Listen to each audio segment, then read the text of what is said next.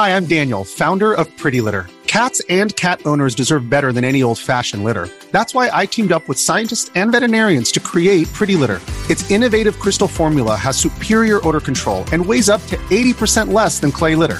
Pretty Litter even monitors health by changing colors to help detect early signs of potential illness. It's the world's smartest kitty litter.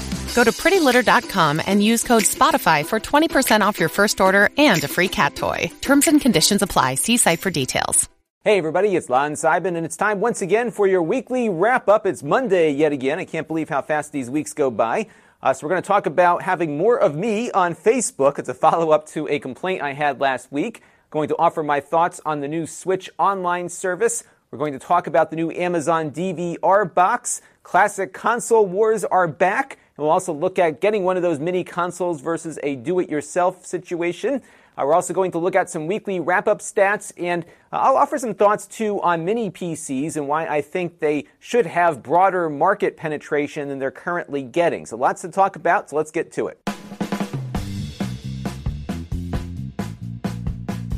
And I want to begin by thanking our newest supporter here on the channel, Paul Bilodeau. He contributed via Patreon, and I want to thank Paul and everyone who's been contributing to the channel on an ongoing basis, along with everyone who watches the channel on a regular basis too, because all of those things equal channel growth. Now, we don't have an advertiser this week, but we do have a non-ad, an affiliate link for something that I love, which is Audible.com. I've been an Audible member now for probably about 6 or 7 years. It costs about $14.99 a month, but you get a free book every month, and typically the books you get will cost more if you were to buy them versus what the monthly fee is. It's a pretty good deal. And they're sweetening the deal now, too, because they have Audible Originals, which are audio books that are only on Audible, and you get 2 of those now a month on top of your free book. And one of the ones I just picked up was this X-Files short story. It's about 4 hours long or so, but it's read by the cast, including David Duchovny and Gillian Anderson. So it kind of plays out like a radio play.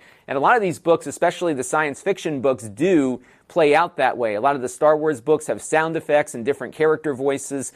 Really good stuff, and there is just a ton of content available to you on Audible. Definitely worth checking out. Another cool feature that I've been using quite a bit is their Whisper Sync feature. So given that Audible is an Amazon company, if you bought a Kindle version of a book and then get the audio version of the book, the two will remain in sync with each other. So if I am reading the book on my iPad or my Kindle device, I put it down and then pick up my iPhone to start listening to the book, it will start reading it right where I left off, which is great. So you have the ability really to keep both your printed copy and your audio copy in sync. And I've noticed now they're offering discounts on the Audible versions of books if you buy the Kindle book. I think they may have done this for a while, but I just noticed it the other day. So I picked up this book by Peter F. Hamilton, one of my favorite science fiction authors, and I also was able to get the audio book for $7.49, quite a lower price versus the regular audio book costs. So good stuff. Definitely check it out if you are interested in Audible. If you go to that link, I think you get a month for free to download a book and see if it is for you. Great stuff. Check it out. So let's take a look now at the week in review. And on the Extras channel, we've got an unboxing of the Lenovo Y730 gaming laptop we looked at last week, along with the Razer Huntsman Elite gaming keyboard that I hope to get to this week. So you can check out those unboxings over there. On the main channel, we looked at my trip to New York City last week. I went out to PepCom, which I've talked about in the past. These are like little trade shows, kind of like a mini CES that they do in New York about once a quarter. The next one will be in Las Vegas at CES, which will be a much larger show. I'll talk a little bit more about my CES plans next week. I wanted to get some feedback from you on that, but we'll talk about it next week. We still have some time to think about it. We've got that review of the Lenovo Y730 gaming laptop. A bunch of folks asked about Linux. We did try to get Linux on it after I shot the review, but it did not work. It was locking up quite a bit. Definitely some driver issues there that are not yet resolved, so I'm not going to recommend it as a Linux device just yet, which is unfortunate. We also looked at the Shuttle XPC Nano, the NC03U. This is a line of mini PCs built on Kaby Lake. They start with the 3865U Celeron from Kaby Lake's generation of processors and work all their way up to an i7. We found the pricing on it right now for the i3 was pretty reasonable. So we're going to probably do one quick follow-up on the Celeron version just to see how well it runs the Dolphin emulator. That one might be up this week. We'll put that up on the Extras channel, but you can check out the full reviews of all this stuff at the master playlist link down below. And now it's time for a couple of things that are on my mind, and this is week 83 of me doing this as a full-time occupation. And you'll recall last week I was talking about Facebook and how they're not really stepping up their game to be a competitor with YouTube, especially as it relates to smaller creators like myself. And wouldn't you know, less than 2 hours after that video went up last Monday, I got this little pop-up on my Facebook account telling me to step up my game and join their Creator Launchpad program to monetize my videos. And wouldn't you know, they let me right in and everything is up and running. So I don't know if it was coincidental that happened or if somebody there was watching it. So if you were, thank you. So you'll be seeing more of the things that I do on this channel over on my Facebook page at lon.tv/Facebook. I plan to continue uploading the wrap-up videos from here where we're taking portions of this video in shorter form and putting them over there. We'll also have a lot of my other main content start to work its way over there too, along with the Extras channel. We're going to experiment a little bit with it to see what works best on that platform versus this one. Because people, I think, consume media differently on Facebook than on YouTube. But we'll experiment and see where it comes and goes. And you can, of course, follow me again on my Facebook page to see some of that content.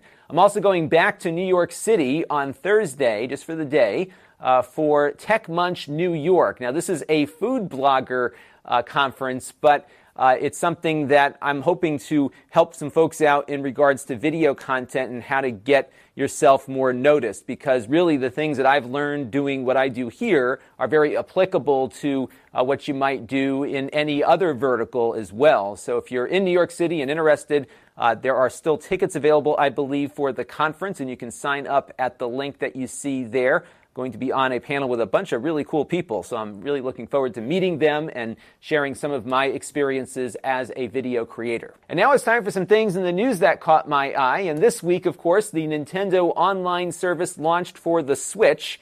And I love my Nintendo Switch, as I tell you just about every week, and I like to travel with the Switch occasionally too, but I've been reluctant to do so because I didn't want to lose all of the time I put into the games if my Switch got lost or stolen along the way. So now the online service gives you the ability to back up your games to the cloud, which I think alone is worth the $20 a year just to not lose that investment of time in some of these games. So I was pleased to fork over my $20 for that.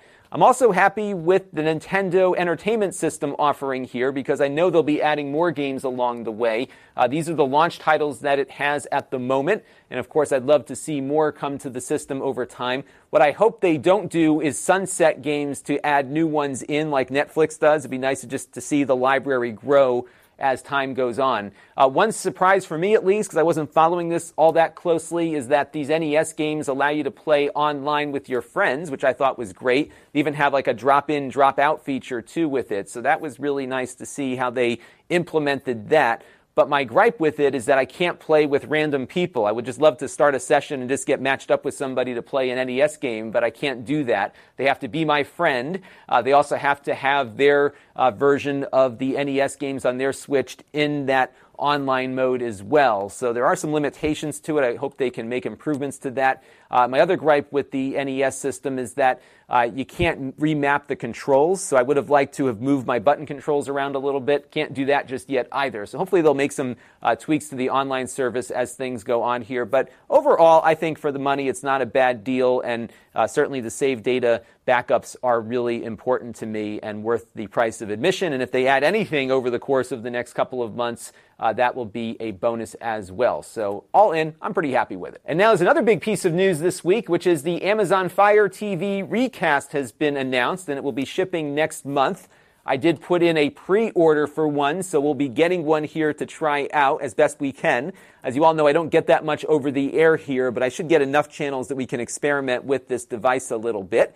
And what this is a Amazon Fire TV with a TV tuner and a hard drive installed in it. So you'll be able to watch live TV and record television and then play it back on your other Amazon Fire TV devices. So it looks like it's probably going to be locked into the Amazon ecosystem to a large degree, which is understandable, I guess. And one of the things the box will be doing is transcoding the video on the fly from the MPEG-2 video that you get over the air to its native resolution and the native codecs that a lot of their devices use. Because as we've discovered in the past here on the channel with the Amazon Fire TV Stick, is that it did not de-interlace video. So when we were watching some of the stuff on Plex, for example, we were seeing little lines showing up on some of the 1080i content that was recorded by the box. And it looks like their way of getting around this issue is just to transcode it, probably via hardware as the stuff is getting recorded.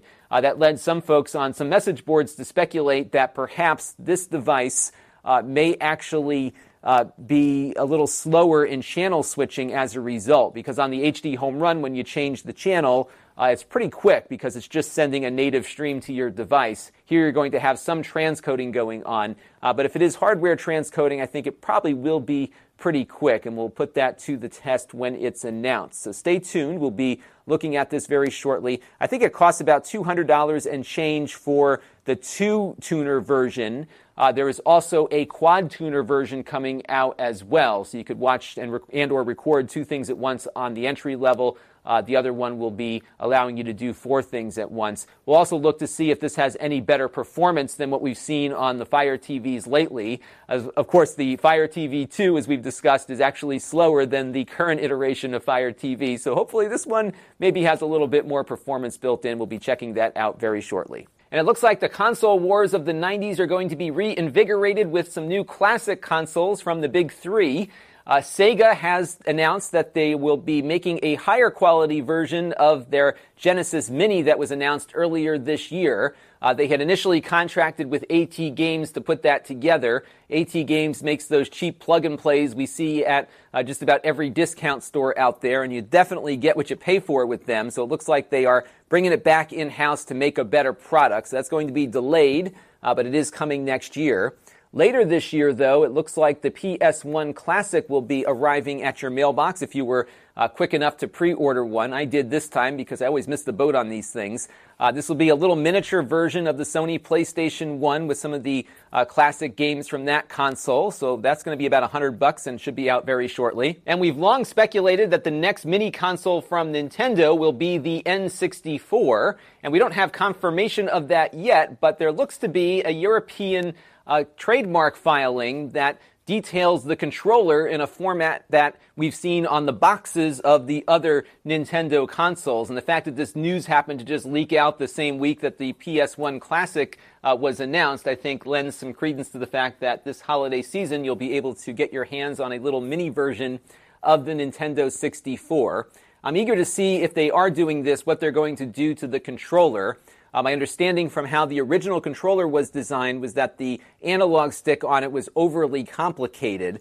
So I'm sure they'll probably do some simplification of that or use more commodity parts for the analog stick on this new mini console if they do indeed make one. But I've been very pleased with the quality level that Nintendo put into these classic consoles. I have the SNES Classic console in the back room over there, and it is really well built. The controllers feel right. Just is a really nice thing to have and play with, and no doubt they'll put the same level of quality into that console. Sony definitely appears to be taking a page out of Nintendo's book, even down to the classic moniker for what they're developing. So these are really nicely designed little pieces of history that I think a lot of consumers will be interested in, and I hope Sega now, taking back their license from AT Games, will do the same with their Genesis Mini console. All in, it'll be a very good year for us retro game fans looking for a bit of official nostalgia to play on their televisions. And now it's time for a Q&A, and our first question relates to those mini consoles. And this is not a viewer who tweeted this, but a viewer retweeted it, EPOSVox, but I wanted to talk about this a little bit. So Joseph W. talks about the PSX Classic, which is that little PS1 mini that we just talked about.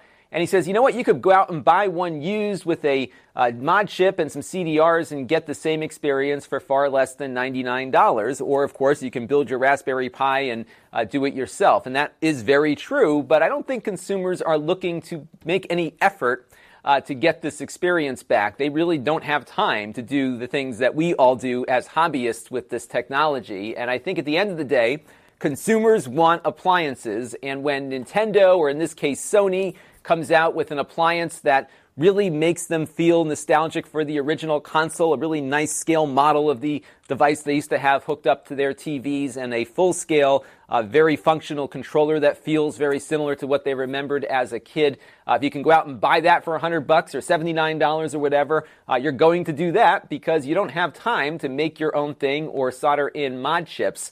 And a great example of where consumers are going can be found with virtual reality. It kills me, as I've talked about a lot, that VR hasn't taken off the way it should have, given how good it is right now and how bad it was just a few years ago. So if we take a look at VR sales worldwide from 2017 to 2018, you're going to see that the biggest selling VR system on the market by far in both years has been the PlayStation virtual reality system that plugs into the PlayStation 4. Everybody has the same experience. You buy the console, you buy the box, you plug it into the console, and you're done, and you've got VR. And it's selling more than its competitors are combined, or at least equal to all of its other competitors. It's still not a huge market. It still has a lot of room to grow, apparently.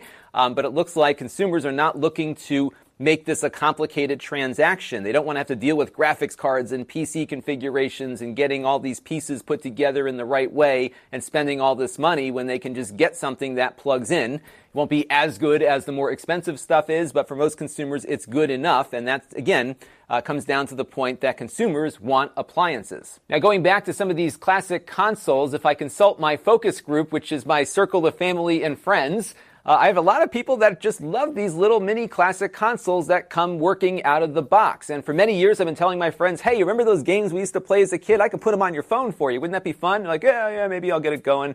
You put them on there. They never play with it because it's so hard to get up and running. Yet a lot of them went out and bought these consoles and were sharing videos and photos of their kids playing with the games they used to play with when they were their age. And I think there's something about these things that consumers want more than something like one of these do-it-yourself kits that require a lot more effort to get up and running. If it's your hobby, great, but if it's not your hobby and you just want to play a game every once in a while, I think those little classic consoles are going to be here to stay, and it's great to see manufacturers looking to fill the void for us who are really just looking for a quick way to enjoy those old games. As next question is more of a YouTube business question, which I always love to answer.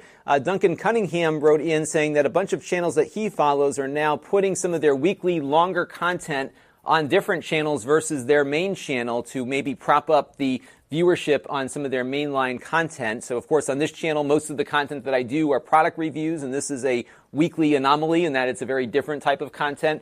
But I figured, you know what, if other people are doing that, maybe I should look into this. So the first thing I did, of course, was consult my statistics to see how I'm doing from one year to the next. So this is kind of a year-to-date comparison. This is January to September 21st. And you can see here that my watch time is up pretty significantly, as well as my views. So we're not losing any viewership here, even though I'm continuing to do the wrap-up and it's getting longer and longer. In fact, once I started doing this full-time, the wrap-up got a lot longer, I think. So this has certainly been a newer concept to the show here, at least longer form, 30-plus minute content once a week. So I'm not seeing any reduction in viewership overall. This is every video on my channel, by the way. So I'm okay with what I see here so far because we're seeing some growth. And then what I wanted to do was look at the average view duration, because a couple of things that YouTube looks at, of course, is not only how many views and watch hours you're getting, but also how long are people sticking around on your videos. And you can see here I'm doing a little bit better in 2018. We're running about 4 minutes on the average of viewer attention, and that is a good trend line I see here, is that orange line is creeping up above the blue. So that was good to see. People are spending more time watching what we do here, which was encouraging. And I also wanted to look at the last 8 weekly wrap-up videos to see what the retention level is on those, and check it out. So although my average view retention is about 4 minutes, most of you spend at least 13 minutes watching these videos, which is great to see. And another encouraging statistic that came out of this evaluation is that 79% of the people who watch the wrap-up videos are subscribers, which is the inverse of my normal review videos. Only about 20% of the views I get on my reviews come from subscribers. So my mission with this series is to reach out to subscribers, and it looks like we're accomplishing that, number one. And it also looks like we're accomplishing much longer watch time versus my average. And maybe to some degree, this is actually driving up the overall watch time average of the channel, which actually probably does better on YouTube search and algorithm recommendations because of it. So all those things combined here, I think I'm going to stay put with the wrap up on this channel, because I'd hate to have to get you all to move somewhere else to watch it when it's doing a lot of help of the channel here versus harm. So I am comfortable, having looked at the data here, to let the show stay put. We may at some point change the date of it. One of the things I experimented with this week was putting that PepCom recap out on a Sunday morning just to see how it would do, and it actually did pretty well. So that informed me about maybe some things to think about as we roll forward here on the wrap-up as to when it gets uploaded. But beyond that, I think I'm going to keep the wrap-up right here because it seems to be helping the channel, so we'll be sticking with that. Now, one thing I did do, though, because I didn't want to overload subscribers, is create the Extras channel. And this is kind of a place where I do really quick hit kind of things. There's some products that are, cool, but not cool enough to be something I push out to the main subscriber base, but I still want to get the benefit of search traffic. And that's what the Extras channel does. I unbox stuff. So those are really quick and easy videos to do. And the best part is I have to unbox the stuff anyhow, so I may as well record it. And I'm looking at the trends there, which have been very good. I'm starting to get a lot of search traffic on that channel's activity, and it's also monetized because it met the minimum thresholds from YouTube. So I did that in a way to prevent having this channel gunked up with shorter videos that may not have the same level of care and quality put into them as I do on this one. So if you are looking for more from me, definitely subscribe to the Extras channel at lon.tv/extras. Now, I got a related question in just after that one. It's kind of funny how these things always come in pairs from different people. And Baramoose was wondering about the overall watch time implications, especially when you have something like I have, which are the credit rolls that run at the end that thank all of the Patreon subscribers. Now, when I started doing this, when I first started doing Patreon, it was a very short credit roll, but now it's running at about a minute or so. It's pretty long, thanks to all of you who are contributing on an ongoing basis to the channel. So I dug into this a little bit too, because there is an implication that if people are dropping off your maybe 3-minute video at the 2-minute mark when the credit roll starts, that certainly will hurt its search position a bit, just because you're not getting the full benefit of a long-watched video. And what's funny, though, as I started looking at the data, is that people are watching the end credit rolls. It's dropping very quickly here, as you can see, but they're not dropping off almost universally. There's just a tail off here. So people are actually watching to the end in some cases, but in many cases, they're not all dropping off the minute those credit rolls pop on. And I think the reason for that is that because most people who watch what I do are not subscribers, they're probably curious to see what this credit roll is all about and maybe stick around and watch it for a few more seconds than they otherwise would. So as a result of that, I'm not seeing a universal, canyon here. It's kind of a slope down as people tune out. So it's something to think about, though, for some of the shorter videos on the Extras channel. But I did check out a few of those shorter videos, and some of those are doing just fine anyhow. So maybe something in the YouTube algorithm determines that if enough people are watching something about this product, they may as well put it up in front of more people. And some of the Extras channel videos now have a lot of views, even though they are very short and have a good chunk of that time made up by the end credit rolls. Now, this last question comes in from John in regards to mini PCs and what he's doing with his. He found his mini PC to work great as a Plex server, given that it can do everything he needs it to do thanks to the transcoding that's built into the Intel chip, but it consumes a lot less power than what he was using before. So it was a real win-win for him, and he sees these things working more as appliances, again, than as a traditional computer. One of the things that I struggle with when I do a review of a mini PC is to try to anticipate all the different things that somebody may want to do with one, because everyone comes in looking for something else. And what I like to look at is what might the consumer's perspective be, that if you see this $150 bare bones computer on Amazon, what do you want to do with it? And I have to, again, anticipate what maybe a family might want to do with a very value-minded PC. Can they browse the web? Can they do word processing? Can the kids get their homework done discount on it. But I also have to think about the enthusiasts, about the home theater side of it, or maybe those who are looking for an emulation box. So those are why I look at all these different things, because people do actually buy mini PCs for gaming sometimes, and that's partly one of the considerations. I do think that we're at a point now, especially with some of the Gemini Lake NUCs that we looked at recently, these mini PCs for a very low price might be enough for many families. You can even edit video within reason on them as well, as we've tested out. A little slow, but it can do basically anything you may want to do on a PC that would cost a lot more. And then if you get into things like these shuttle devices or the other Intel NUCs running with i5s and i7 processors, really the sky's the limit on this stuff. And it's surprising that many of the mainstream manufacturers haven't really marketed these things more. I think it's partly because they probably are low-margin devices, especially when you can buy these cheap PCs for $150. It's hard to make a lot of money off of something like that, and that might be why they haven't done much with them. But I think there's room in the marketplace for a manufacturer to come up with something that's all-inclusive, almost appliance-like, running Windows, that could really, I think, capture a lot of market share if they have enough of a marketing budget to get them there. And I think that might be the real push and pull here, is how do you get the marketing budget right with such a low margin item? Can you generate enough volume and educate enough consumers to run in that direction? So I think there's potential there if somebody were to come up with a really good out-of-the-box experience with a sub-$200 mini PC. Now, HP did have a sub-$200 mini PC back in 2015. This was running with a Celeron processor, basically the same guts as their Chrome box at the time.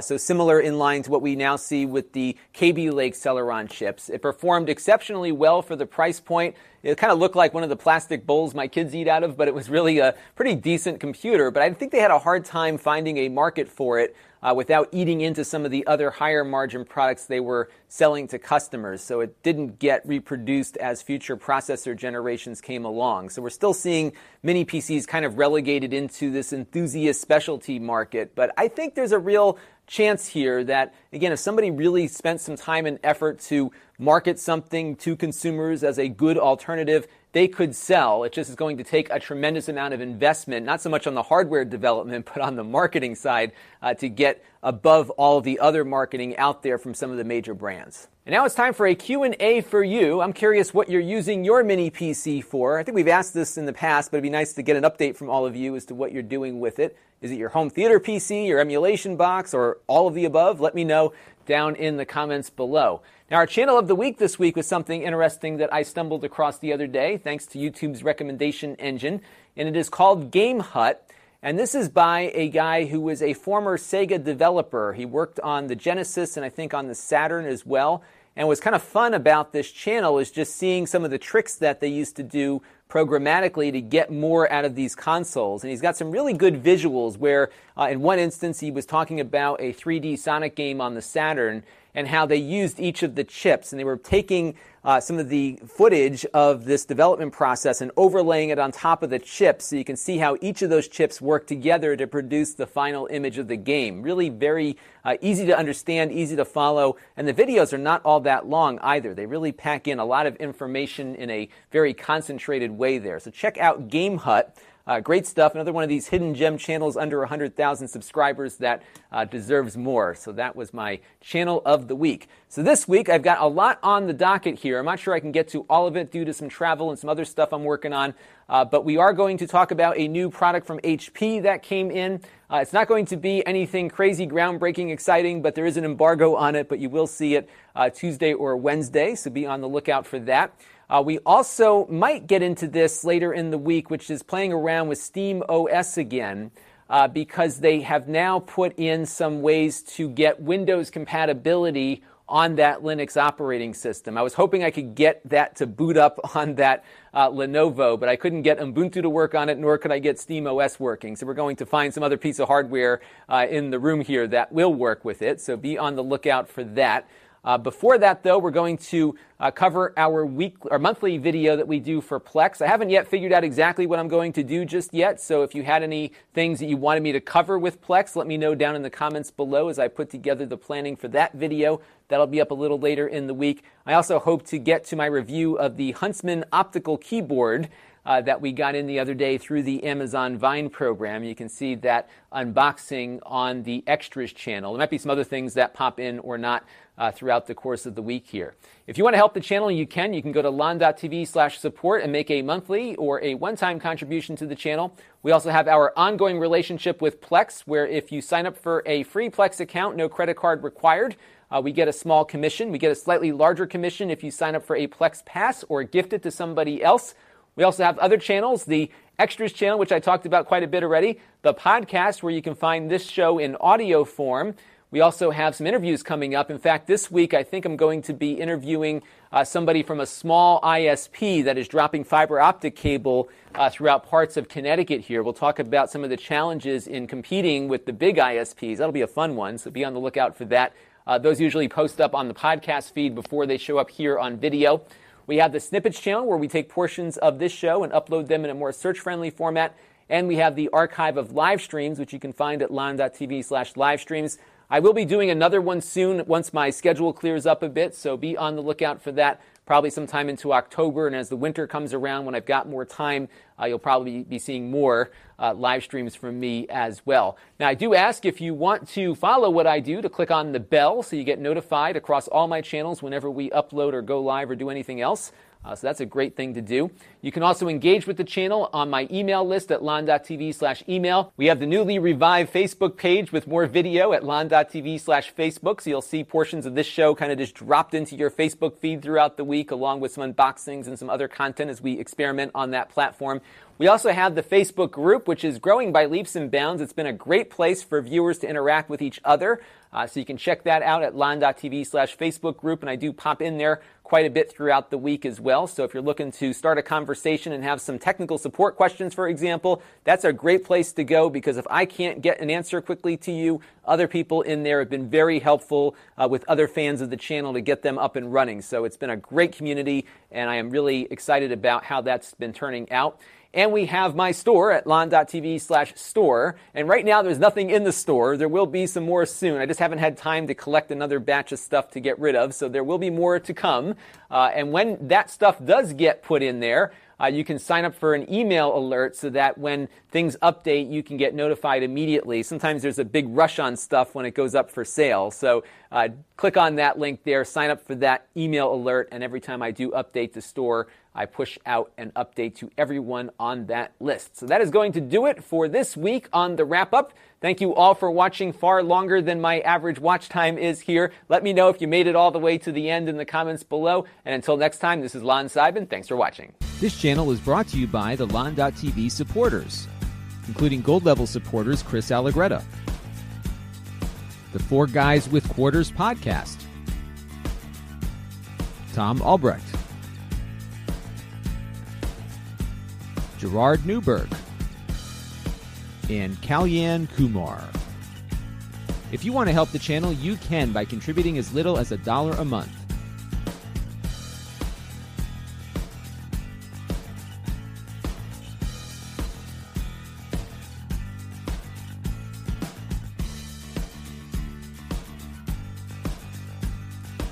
Head over to lon.tv/support to learn more.